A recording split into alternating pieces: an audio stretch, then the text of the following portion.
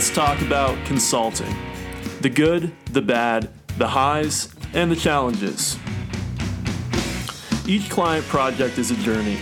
We already know its destination. It's about getting there. This is Consult.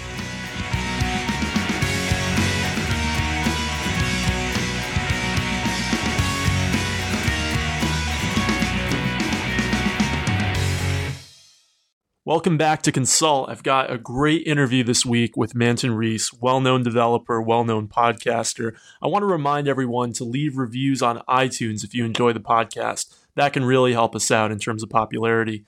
And if you have any comments about the podcast, please reach out to me on Twitter. I'm at Dave Kopec, DaveKopec. I'd love to hear your comments, love to hear what's been working, what's not been working for you, and how you think we can take the podcast to the next level. Without further ado, here's my interview with Manton Reece.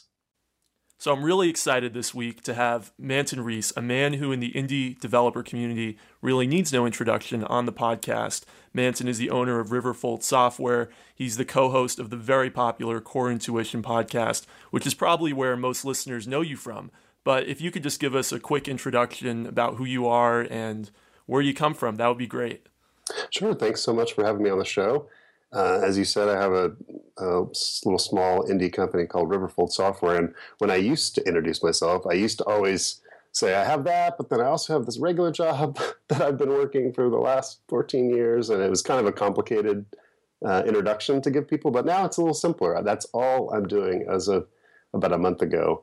I'm doing my own company where I have some Mac and iPhone apps and doing some client work and consulting and stuff, which I'm sure we'll talk about on the show. And that's what I'm doing right now. I'm kind of a long-time Mac programmer. Started 20 years ago, probably about, in high school, getting started, having my first Mac back in the old days of, System 6 and 7 before the transition to, after the next acquisition. Sure, yeah, I remember System 6 and 7. I grew up on them. So when did you decide you wanted to be a programmer? Let's go way back. What was the impetus for getting you into programming? Yeah, I mean, I was fascinated with the Mac, and I knew when I wanted to have my first computer, it needed to be one of those. I had friends who had, whatever, Apple II, Commodore, different things that I kind of was familiar with, and they, I guess, probably got into programming before I did. But really, when I had got my first computer, which was the Mac Classic, small little black and white Mac that looked kind of like the original Mac. It was a little more powerful, but not much. It was actually fairly underpowered compared to other Macs from that era. But I just loved it, and I just kind of fell into programming for it. I took a Pascal class, and then from there just kind of taught myself stuff. Just devoured every book on programming, all the old Inside Mac volumes about how to write to the toolbox and make, graphical user interfaces and stuff. And then taught myself C and just kind of fell into it. Just seemed so interesting to create these types of apps that had the menus and buttons and everything we take for granted now. But I just fell into it and was really fascinated with it. So a lot of people know you as the host of Core Intuition. A lot of people know Riverfold Software. And you've been blogging about how you've transitioned into being full-time indie. But maybe not everyone knows you as Manton Reece Consultant. So can you tell us a little bit of background about that, how you became a consultant? Sure. So it's funny, as I was thinking about this, I actually have off and on over the years done some consulting work. And it was almost 10 years ago now, maybe 8 or 9 years ago, that I have a client that I still do work for sometimes that had approached me about porting a Windows app to the Mac. And I guess he had just read maybe one of my blog posts or something. I'm not really sure how he found me exactly, but he reached out and we talked about it, and it was something that I was really interested in, and I helped him with that. So I have, over the years, I've done a little bit of that kind of stuff, like working with him off and on over the years, but really lately I've sort of embraced client work and consulting, mostly because when I realized it was time for me to just do full-time, my own company, I knew that I couldn't really sustain everything just for my own apps. And so for a long time, I was resistant about doing a lot of consulting, but at one point I just realized, the best way to make my own apps great and to focus more time on them is to just admit that they can't totally pay the bills and support my family and everything 100%, but maybe 50%, and then 50%, something else, or 30, 30, 30, however you want to break it down. There's a few sources of revenue, and I decided I'd feel more comfortable if I could do a little bit of everything to kind of add up to enough, rather than just the kind of the stress and just the unknown, aspects of just having 100% full time on my own apps, especially these days. You hear horror stories about the App Store all the time. It's really difficult, and I feel like it would have been a bigger jump if I had just focused on that instead of embracing consulting and all that. That makes sense. So what part of your consulting is what percentage, let's say, is iOS consulting, and what percentage is Mac consulting? Almost all iOS. I mean, I don't think this will surprise you or anyone. It's like so many people still want to build iPhone apps, right? And it's great because I did this little bit of consulting, years ago, and off and on, like I mentioned, that was almost all Mac over the years. And so I wasn't really that familiar with the consulting world as it's existed for the last handful of years since the App Store came out.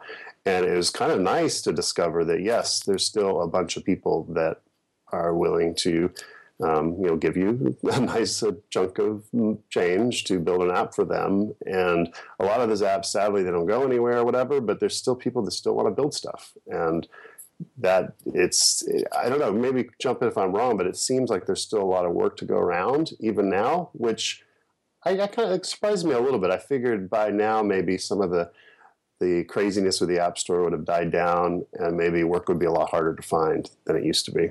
That's been my experience, and it's interesting that you were in the Mac consulting world 8 or 9 years ago, because my guess would be that it wasn't that fertile a ground. No.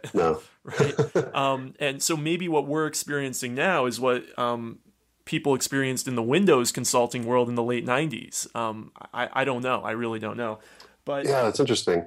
I mean, the funny thing about Mac consulting in the earlier days is that Mac developers were very rare, much more rare than they are now. But yeah, the demand for work, I don't think, was there. Like you would have established development companies that would do, like example, what I just said, which is port like from Windows to the Mac, and you had that kind of thing. But I think it was a small number. It wasn't anything like you have today with the iPhone.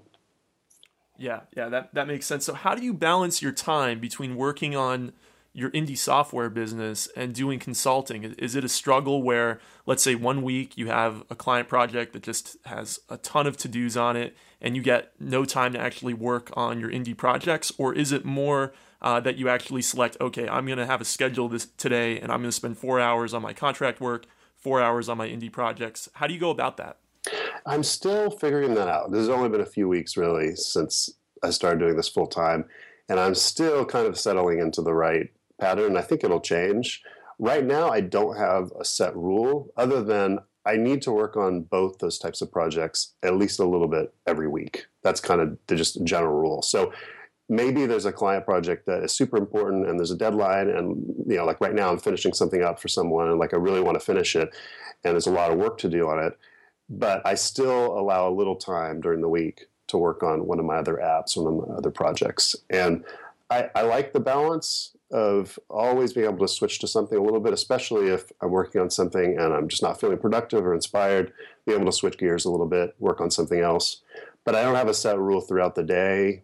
I probably should have more structure, but right now it's just I kind of know what needs to be done. And as long as I make a little bit of time for both types of projects during the week, I think I'll be okay. Now, you've been getting into iOS consulting, you're saying, over the past couple of months, and has your celebrity in the community helped you in any way? Has that helped you find clients? Have they kind of come to you? How have you gone about finding clients getting into it? Well, first of all, I don't know about celebrity. I don't think, thank you, but I don't think it's quite that. I think so. In the indie yet. Community, when I mentioned to a few people I know in the community, I'm going to be interviewing Manton Reece. Everybody knows who you are. Well, that's great. Thank you. That's nice to hear. I guess the start of that answer really is that I before I announced all this, and before I had like this series of blog posts you mentioned about working for myself full time, I already had a project that I was working on for a client through a friend of mine that was doing some work. It's one of those like he has more work than he can handle kind of things, and it was something that I could be involved in. So I already kind of had enough work to keep myself busy for the first little while. And so I didn't actively immediately on day one go out and start trying to find work. But I did, especially in reaction to some of the blog posts I had, I did get some random emails from people saying, I have this project, or, if you need work or something, let me know. Maybe I can refer you to, whatever. I got some really nice emails from people. And just like you, when you send me an email about being on the podcast, same kind of thing. Like I got some nice responses and questions and stuff from people that was just great to see. People that I guess have known the podcast or they just have read my blog. But right now, none of that has led to actual work. And I think it's the kind of thing that right now I need to get a lot better at lining up future work and, having relationships with people and kind of putting the word out more about things, so that I'm very worried or still even, that like 2 months from now, I'm going to just wake up and realize I have no projects, I have no income. And so I need to do a better job of kind of setting that stuff up going forward. Mm-hmm. And I'm still super new at this. So I expect to make a lot of mistakes over the next month or two. And hopefully they won't be so bad that I won't be able to recover from them and keep going. Right. And you mentioned how you estimate that you probably need to keep your income coming from multiple sources, and contracting being a part of that, maybe 30 to 50%. And so there's this whole concept of how do you pipeline the projects so that when one ends, you have another one right after that starts. That's something that I've also struggled with over the last couple of years. And I have some friends who do it very well in iOS consulting, but it is about deal flow ultimately. So have you thought about at all how you're going to market yourself, I guess, going forward as a consultant? Yeah, that's a great question, because I don't even really have anything on my website that says, hey, hire me to do stuff. Whereas, you look at a lot of people like, your website and other people in the community that, I respect, it's like half their website or all their website is, pitching themselves and saying, this is what I can give you and offer you. And I don't have that because that hasn't been my business really up until now. So the first step is I probably need that. I probably need an easier way for people to understand the types of apps that I like to build and that I can build for people, and a way to get in touch. So yeah, the short answer is I haven't put enough thought into that yet, unfortunately, but I need to. I definitely need to do more on that. My website for my company is very bare bones. It needs to be really updated, and it has been needing that for a while. And just get better about lining up those projects. And also I need to remind myself that, when I say I want to work, this 50% of my time on this and 30% on this, whatever, I need to also allow some percentage of time for actually booking that future work and building those relationships with other people and other companies. And that's not something that I've done a great job of yet, but hopefully I'll get better at it over the next few weeks and months. Right, and not to go into a tangent, but you famously are not on Twitter. I mean, you are, but you're not, right?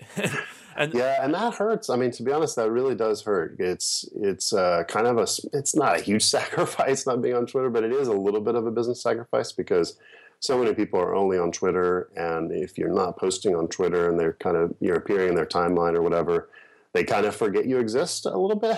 Mm-hmm. Luckily, I have a blog and I have a podcast, and I have other ways that I can put myself out there and people to understand what I'm up to. But it is a little bit of a problem not being on Twitter. Now, I do have a company Twitter account. I have a bunch of Twitter accounts, and mm-hmm. most of them I don't use.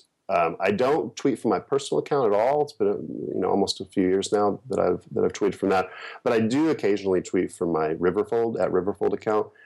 Very rarely, but I don't have a rule against tweeting from that. I'm just not in the practice of doing it. I should probably build that up a little bit. It probably has no followers, but I should probably start using that a little more for my business. Right. Well, let me ask you this. You're a very experienced Mac and iOS programmer, but more recently getting into iOS consulting. How much, if a client came to you and said, I really want to build this new app in this specific way from a technical standpoint, and you didn't agree with that technical decision or that technical avenue, would you battle with them about it? Is it, let's say, I know that there's a lot of talk about to go Swift, to not go Swift, right? And you guys have talked about that on Core Intuition. If you had a client come to you and say, I want you to build this app for me, but I really want you to do it in Swift. And you were like, you know what, I'm not sure I want to build that app in Swift. Would you take on the project? That's interesting. I think my first reaction to it would probably be to say, I would love to work on this, but honestly, I'm not the best person, because unless it's a very large project that has a lot of time for me to become an expert on Swift, I just don't think it would be a good use of everybody's time. I mean, in a way, I'd like kind of maybe a project to come along like that, because that's probably what it would take for me to actively be using Swift day to day. But at the same time, I don't know if I feel totally comfortable taking that on when there's probably a lot of other people that have been doing Swift now for 6 months or longer, and they could get up and running quicker. So an example is that actually, someone emailed me, getting back to what you were talking about earlier, someone emailed me about a potential project, and it seemed really fascinating, but it was a little more web and scripting type stuff, and they ideally wanted it done in Python. And I know Python okay, I guess, but I never use it really. Like Ruby is what I do all my server stuff with. And so my first reaction to that was, maybe I'm not the best person, for that. Like if they had the same kind of project, but it was exactly the types of tools and languages I already use, maybe I would be a little quicker to jump on it. That's my first reaction, is just to make sure that I'm actually a good fit for the project. And maybe I can afford to be a little picky now. Maybe in a couple months I won't be able to be picky at all. Maybe I will need to just accept anything that could possibly come my way. But right now, I definitely want to make sure it's a good fit for everybody. As far as like battling, my experience so far has been I don't think I'm in a great position to battle. Clients can often they can be kind of stubborn. They can kind of have an idea of what they want to do. I have not so far felt that I could just go in and say, no, I really think you should do it this way, even when I have a strong kind of difference of opinion. At a normal job, I would be a lot more comfortable saying, no, we should do it this way, and we can have a debate about this, and we can talk about the design or the architecture for it.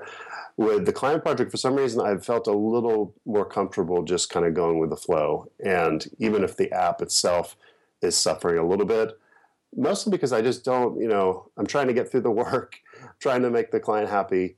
And unless there's a lot of padding built into the project, or it's a big project, if I start too many battles over the design of the app or the direction or something, that ends up just burning a lot of hours that, so far at least in the last month, I haven't felt comfortable doing.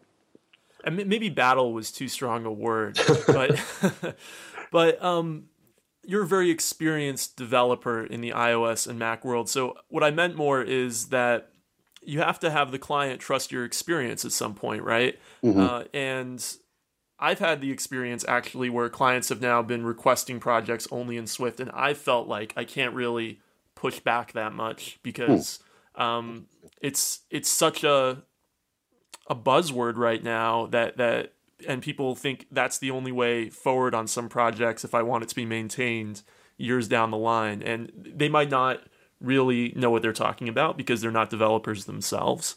But yeah, I think that there is a project this year, for example, that I did in Swift that I would not have chosen to do in Swift if I had made the decision myself, even though I like Swift and I'm definitely embracing Swift. So I think that this maybe this will be your albatross. I don't know, getting into Swift, but I think so. You have obviously a lot more years of experience than I do, so I think you can push back more than I do. That's why I thought it was an interesting question, maybe. That is really interesting, and I haven't hit that yet with Swift, so I can't exactly say what would happen. And part of the problem with Swift too is it's changing so quickly still. Yes. Like even with we're at 2.0 now, but there's still things changing in pretty much every Xcode beta. It feels like even if they're small things are changing, and I feel kind of bad for a client, to be honest, if they put like a lot of money into an app like 6 months ago, and then their Yes. code doesn't compile anymore, and then they've got to rehire that programmer or something. Like, especially if it's one of these one-off things where the project lasts, 2 or 3 months, and then they're done, and then they discover 6 months later that it's become a maintenance problem. It's a little different if that you have a longer relationship with someone where you're going to be actively working with this client over the whole year or something. But does seem like a little bit of a gotcha with Swift right now. I don't know. Have you seen any problems with that, with the work that you did? Yeah, I mean, absolutely. So I'm working on a project right now that is built in Swift 1.2, and Swift, the project's not released yet, but Swift 2.0 is not quite here in final release form, but it is here in that a lot of, let's say, open source projects, even some that we're utilizing within this project, are already switching over to Swift 2. So yeah, now we're kind of stuck on Xcode 6.4, and the project will probably, by the time it's released, my guess now is that Swift 2.0 and Xcode 7 will be out in final release form. So do we still release under 1.2? Do we take a few weeks to upgrade everything? Exactly what you were saying. I mean, it is an issue with how fast the language is evolving and how fast the tooling is evolving around it as well. Yeah, absolutely. And it's the kind of thing, if it was your own app, you would probably say, well, we got to upgrade to 2.0 so that we can maintain it better and we can use, like you said, shared code. But when it's someone else's app, if that changes the schedule, because that's not something you had when you first started on the project, right, and there was a schedule for it and everything, you probably didn't account for, weeks extra of, maybe it's not weeks, but even days, right, or a week it's extra. Not, I mean, it's probably a day or two, but still, it can be, it depends, right? Because now there are all these open source dependencies, so unfortunately, you can't have half the code base in Swift 1.2 and some of the in 2.0 and some of the open source projects still in 1.2 because they won't compile. So are you going to go manually update some of those projects that haven't been updated yet? It's the usual kind of dependency hell, right? Yeah, exactly. It's hard to predict exactly what's going to happen when you start unraveling all those. So I'm working on one project and last week, maybe 2 weeks ago, I found some Swift shared code that I wanted to use. It was going to save me some time. And I didn't mean to seek out Swift code. I was just seeking out some code at all. And the Swift one looked popular and it kind of came up. And I integrated it, and I had to change a couple little things to interface with Objective-C the way I needed to or whatever. But it saved me a lot of time. And I was really happy. And I thought, this is it. I'm finally using some Swift. And then I realized when the build server broke that was on Xcode 6.4 that this requires 7. I've been using 7 mostly day to day, Xcode 7, to build my projects, and I realized this Swift code doesn't build on the shipping version of Xcode, and now what do I do? And so kind of looked at the schedule, and this app is supposed to be submitted to the App Store before I expect Swift 2.0 and the new Xcode tools will be GM. And it's supposed to ship a week before Apple has the rumored new iPhone event or whatever, and I assume that the stuff will start becoming final around that time. And so I just realized there's no way I can use this code because I don't want to get a day before releasing to the App Store, and I can't actually release it because Apple doesn't accept anything built with beta tools, and so. It didn't waste a lot of time, but I ended up reverting it and using an Objective-C version, and went along my way. And so it's just kind of a small story about what could play out on a larger kind of scale if you're all in on Swift. Yeah, absolutely. So looking at the big picture, what's been your biggest challenge so far in getting into iOS consulting? I think just getting better about estimating work. That's something I've always been bad at. All programmers are fairly bad at this, but just trying to stop myself when I give an estimate or I approve someone else's kind of best guess at what the project is going to take. I need to stop myself more when I realize that my estimate is assuming that everything is going perfectly fine. When I say this is going to take 2 months, that assumes that I'm working every day and I don't hit any bugs or snags or, APIs don't change or things don't break or, new crazy features and bugs, come up. And so I'm still not very good at that. I think I'm going to have to get quite a bit better at that so that I don't end up spending twice as many hours as I thought. Especially so the couple of things that I've been working on lately are like fixed price kind of projects. So it's like I'm not tracking my hours exactly. I kind of roughly know how much time I'm spending, but it's a flat cost. This is how much I'm being paid to work on this. This is basically the schedule. And that's great when everything goes smoothly, but when things go poorly, of course, you run into a big problem where you could put a lot more time into the project than you expected. Right. And that was actually going to be my next question for you, whether you're working on a fixed price basis or on an hourly basis. And I've seen consultants go both ways. I work on a fixed price basis, and I've had a lot of friends tell me that that's crazy, that how can I be doing that? And software development is too unpredictable to work that way. But I actually see a lot of other consultants also work on a fixed price basis. So I'd be very interested to hear your thoughts of why you started working on a fixed price basis. So, I think depending on the project, I think either can work, and not just the project, but also the team or the developer that's working on it. I am really bad about tracking hours. And in the past, I've done both. This client I mentioned that I was doing Mac software for starting years ago. At one time, I was tracking hours, and I found that I would really be underbilling because I wasn't tracking as precisely as I really needed to be. And I would feel bad if the hours were too much. I mean, which I shouldn't, of course. I'm working, this amount, and I'm charging, a fair rate. And but I just wasn't very good at it. And I feel like with a fixed price, first of all, I don't have to worry about that as much. Of course, you have other problems about underestimating the time it's going to take and whatnot. But I feel like it's a little easier also for the client because they know they are not going to be charged double if something goes wrong, and but again, it's just the planning has to be better, and also you have to be better about reacting to potential changes when the client says, oh, I really want this small change, and that small change actually is like a new feature that's going to require an extra 2 weeks, pushing back on that and saying, okay, we have to add money and time to the project to make this work. In the past, I've been really bad about saying, okay, that's just a little small thing, I'll just go ahead and do that. But those add up. Those couple small things here and there, and all of a sudden you're spending much more time than you thought. So that's something I just need to get better about. But in general, I like fixed. I feel it's a little less stressful for everyone, a little more predictable too. And if the project is done sooner, potentially you get maybe paid more than you would have otherwise. So it just depends on the project.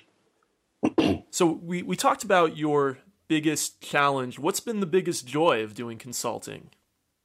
It's something surprising, actually. I haven't thought about this too much, but my first thought when you asked that question just now was getting better at programming, because I've discovered there's nothing like starting projects and finishing them and then starting a new one and finishing them to get better at a lot of things that I really wasn't that great at before. And I say I've been programming the Mac for years and years and years, decades basically. I say I've been programming the iPhone for a long time, but those are just a small number of apps over a long number of years.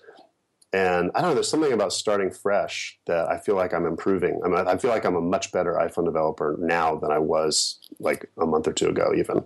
It's like you start over, it's a fresh project. You know the mistakes you made, 2 weeks ago, and not to make them again, so you fix that kind of thing in the architecture of the app.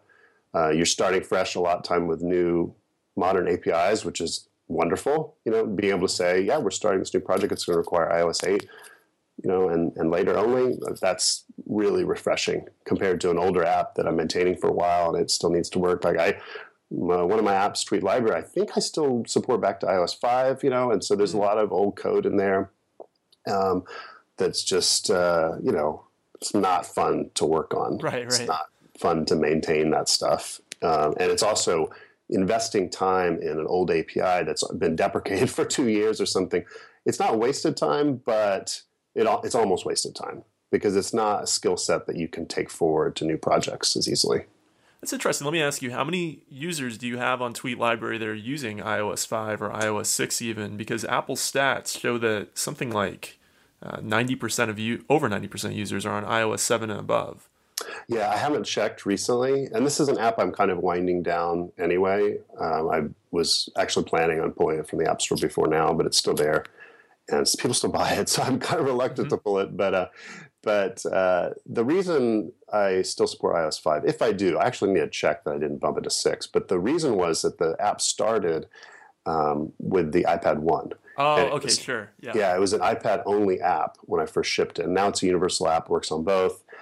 But that's the big problem with that first iPad, right, is it can't go past iOS 5, which seems crazy, but it's, it's an old iPad. It's kind of slow. And so I felt really bad about cutting off those original users that were really supportive of the app. And I'm sure you're right. I'm sure if I looked at the stats that it's almost nobody. And it might be approaching nobody. And so obviously it's not really worth a lot of time to maintain that for almost nobody. But at the same time, it's that kind of thing where you're working on it. And if there's no good reason to cut off those people, maybe just keep them around. That's a decision I made maybe a year ago or something when I was working on a new feature. And today, if I was working on a brand new version, I would probably go iOS 8 and up or 7 and up. I would probably cut off those last couple older versions. Yeah, I mean, that's the only thing I ever hear about is I want to support iPad 1. That's why I'm still writing for these old That's iOS the only sane reason, and even that reason's not super great. Yeah. So it was interesting. You mentioned that a couple of the projects you're working on right now, you describe them as one-off projects. What do you mean by that? I guess what I meant is just that I don't plan on working on these projects after 1.0 is done. I see. So it's a client wants this thing built, and maybe it's a startup or something. They've got this great idea for an app. They need the first version built, and then if it takes off, maybe they'll have their own team, or they'll have, it'll be a bigger thing. And so the stuff I'm working on right now, I don't expect to work on after the first version ships. I might be wrong, but there's no plan to do that, right? The plan is spend 3 months working on this. Here's the designs. Here's how the app's going to work, and then we'll plan the next version later. That's not really on the radar. So these are MVPs. That would be fair to say. Yeah, I think so. I mean, in some cases, not very minimal. I mean, there's one project, getting back to bad estimates. I was like, sure, this project could be done, and this is something I started in my kind of spare time before I was full-time independent. And it's one of those, I was super optimistic about how fast I could ship this app. But in hindsight, this app's like it's like all of Instagram plus all of Foursquare plus all of these 3 other apps put together with dozens and dozens of screens. It's like, it's a really big app in hindsight. And it was, really long project. So it's I wouldn't call that one minimal. There's something very big about that first 1.0 for that particular one. Right, but so at the same time, you're not sure you'll be the programmer necessarily building on top of these, but you're not saying that you expect if someone else takes them over that they'll be rewriting them from scratch, right? I hope not. Yeah, right. It's not a prototype. Like, I feel like it's more than a prototype. I mean, it's a real app you could ship in the store. Right. And you could, all apps are going to need some kind of maintenance. But no, I would feel bad if someone had to go in and rewrite it. I mean, certainly there are parts of, the app that I'm really proud of, and there's other parts that are like, if I were going to redo that, I'd improve the architecture of that a little bit. As I said a minute ago, it's like, I like the kind of refreshing aspect of starting a new app, learning from my mistakes, and kind of carrying that forward. And I've tried a couple things on this app that I thought were a good idea, and maybe not. Maybe again, if I were to redo it, maybe I would do things a little differently. But for the most part, I'm really proud of it, and I'd feel really terrible if someone had to go completely gut the app and start over. But you never know. Sometimes when you let an app go, it's sometimes you just gotta, whatever they need to do is what they need to do. Same thing when I left my job, after 14 plus years, it's like, I try to get this code in the best position for you guys, but if you have to gut it and do things differently, You just do what you have to do. Right, and then it just becomes about documenting for whoever takes it over, right? I mean, you have deadlines, you have timelines, and you have to get a release out. And when you're thinking about who might look at this code later, you want it to be as clean as possible. But I guess the number one thing you can do for that future person is well documented. At least that's that's a great point. That's a great point for sure. So before I let you go, let's talk a little bit about Riverfold software. So a couple apps I want to actually ask you about, and this one's an old one that you don't even advertise anymore, but WeTransfer seemed like such a good app. How come how come that kind of seemed like it kind of died off your radar a little bit? It would seem like it would be something that would be super popular.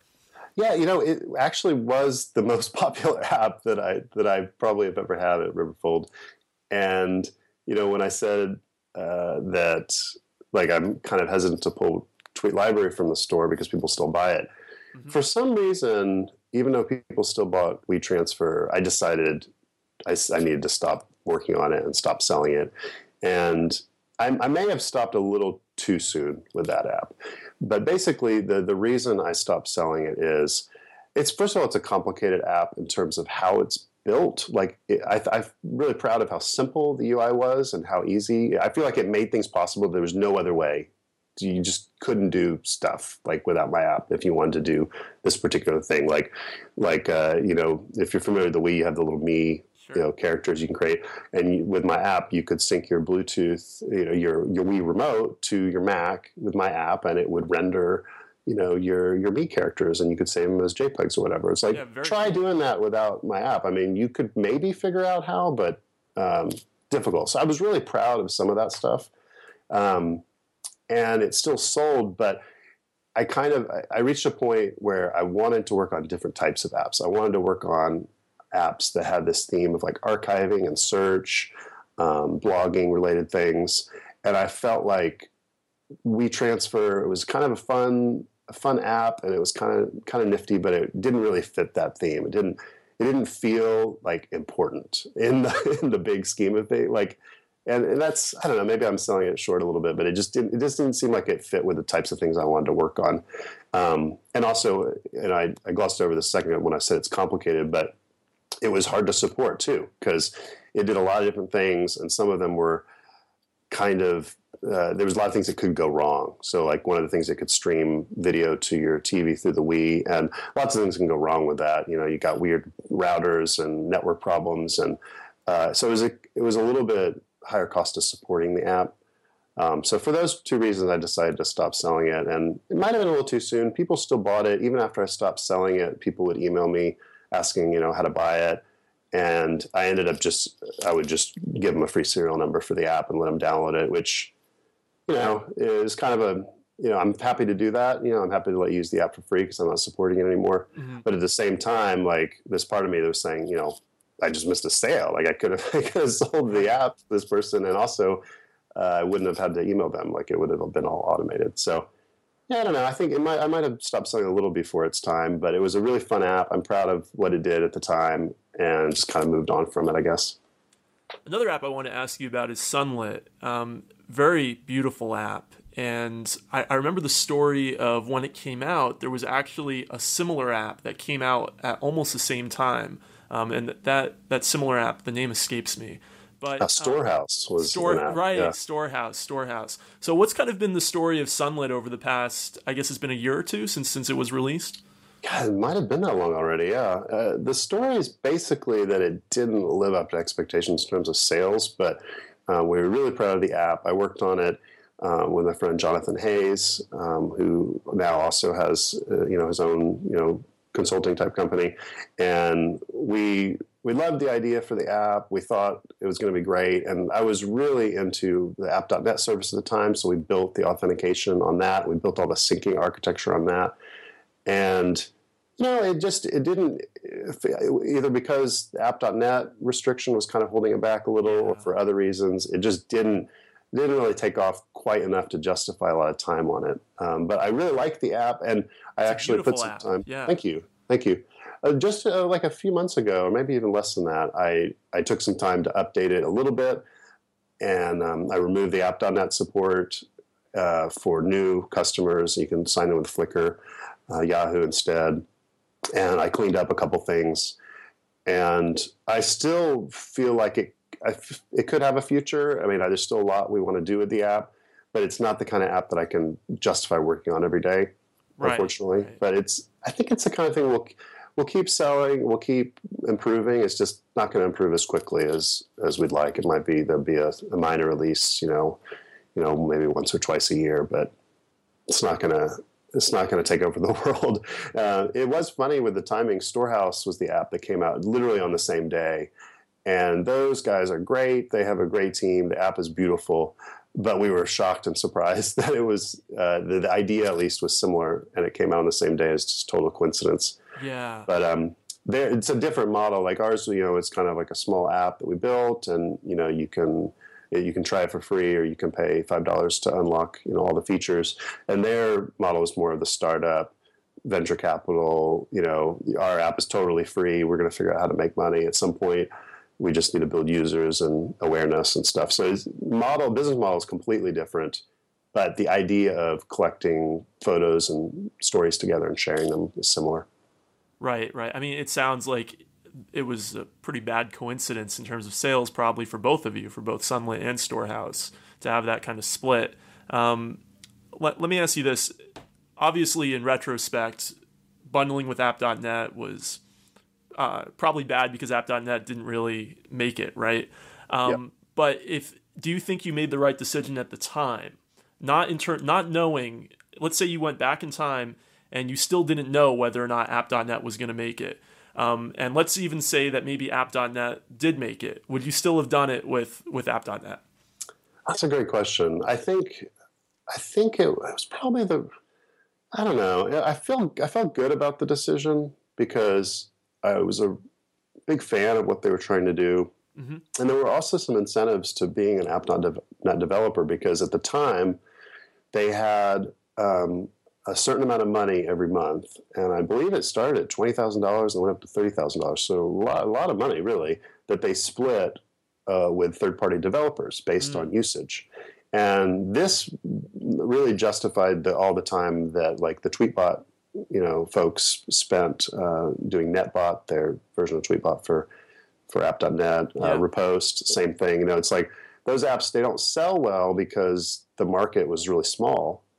But with that extra money where you get a check from App.net every month, like, that really helped justify the time.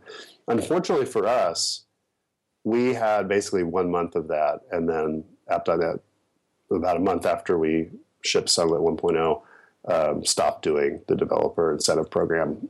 And so that was a bummer. Like, if that had kept going for another 6 months or a year, even though our slice of that money was very small compared to everybody else, that would have helped justify, the time. So it just bad timing. Yeah. I mean, I really think that they did something amazing with what they were building. Like, no one has been that successful at building a kind of a Twitter-like service that's more open than they have. But timing was just really bad for us with Sunlit, and also that extra burden of requiring an App.net login definitely hurt. When we looked at stats, I think we lost about half our downloads right off the bat before people could log in. It's like, right. Like, if 10 people download the app, only 5 managed to log in because of that requirement. So, and then you have some smaller percentage that actually pay. So it really cuts down the revenue for something like that. Yeah, that does make sense to me. Let me ask you this. Since you worked on Sunlit with a partner, are you considering working on future consulting projects where you build out a team, or do you see yourself mostly as a solo consultant? I'd be happy to work with another team, but I don't think I'm the person to build out a team myself. No, I don't think I'd be great at it. And it's not something that I'm super interested in doing long term. Like, I think I'll always be doing consulting at some level, but if I was ever at the point where I was doing so much consulting that I needed a team, that would mean that my other apps were not being worked on, probably.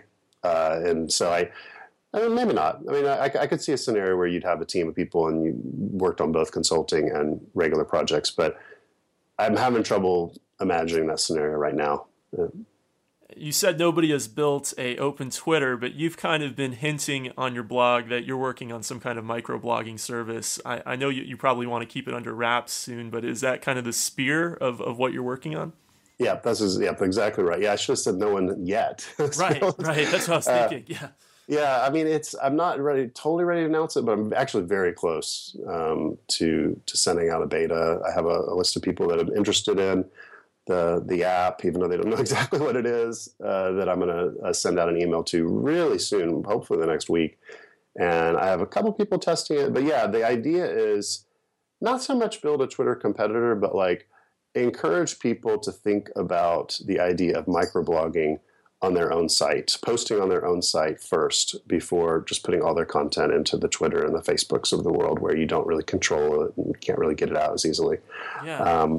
And so encourage people to write on their own site. But the problem with writing on your own site is that you're this blog and, the ocean, and you don't have the integrated experience that something like Twitter has. So could we build a service that connects all that stuff together so that you post on your own site potentially and you have a microblog along with your full blog posts, but you integrate them together to have more of a timeline experience. So that's kind of part of what I'm working on. That makes so much sense. And again, maybe you don't want to disclose yet, but is there also going to be a companion iPhone app that helps you do this from your phone? Yep. It's the iPhone app's actually coming along pretty well. I wasn't totally sure I'd get it done in time to ship, but I kind of decided I needed an iPhone version at the beginning.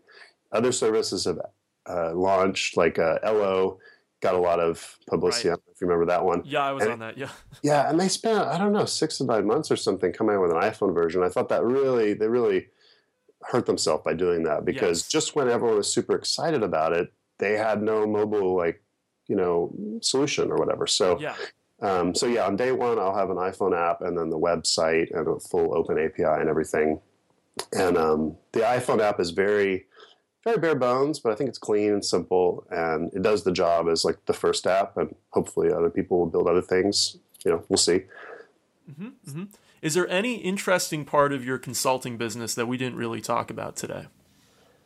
Oh, I think we covered a lot, actually. You were talking about challenging stuff, and I mentioned, estimates. One other thing that came to mind is working different time zones.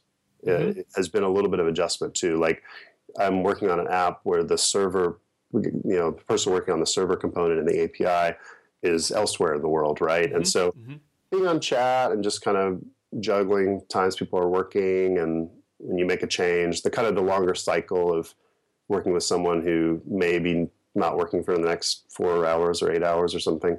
That's been a little bit interesting too. I'm not quite as used to that. I'm used to working on a distributed team, but it's always been, one time zone away or whatever. Yeah, how have you been managing that challenge? Do you send kind of just a long email at the end of the day, or how do you keep in sync? Not a long email. For the most part, it's just been the usual stuff that I'm already used to, which is, a bug tracking system of some kind and chat. So in this case, it's Jira, which I'm not a super fan of, but it's what the client's using, and Slack, which I am a big fan of. I really like what Slack is doing. And so for the most part, it's just the usual stuff with that, like using tools that are kind of, asynchronous, and, you don't have to be online exactly the same time, and you could still catch up. Yeah, that makes sense. So if clients want to get in touch with you about consulting, how should they reach out to you? It's a great question. I guess just send me an email, manton@riverfold.com. And like I said, my website doesn't have anything about consulting on it, so you can visit it all you want, but I don't, until I have something there, it won't really tell a very good story. Riverfold.com, right? And that's also where people should check out your other apps, right? Yeah, that's a good place to start. My blog is manton.org, manton.org. I've been blogging there for a long time, 12 years or so. And so you can, see what I'm up to. And also, if you're curious, go back to all the old bad ideas and mistakes that I've made in the past. Well, Manton, I want to thank you so much for coming on the podcast. It's really been a real pleasure to talk to you about your consulting business and also Riverfold. Thanks so much for having me. It's been really good. This is super interesting for me. Just kind of new, more or less, to consulting. I'm learning a lot. It's been good. Thanks for listening. Remember to leave us a review on iTunes, and if you have an idea for a great guest on the podcast, reach out to me. I'm at Dave Kopec on Twitter. That's DAVEKOPC. See you next time, everyone.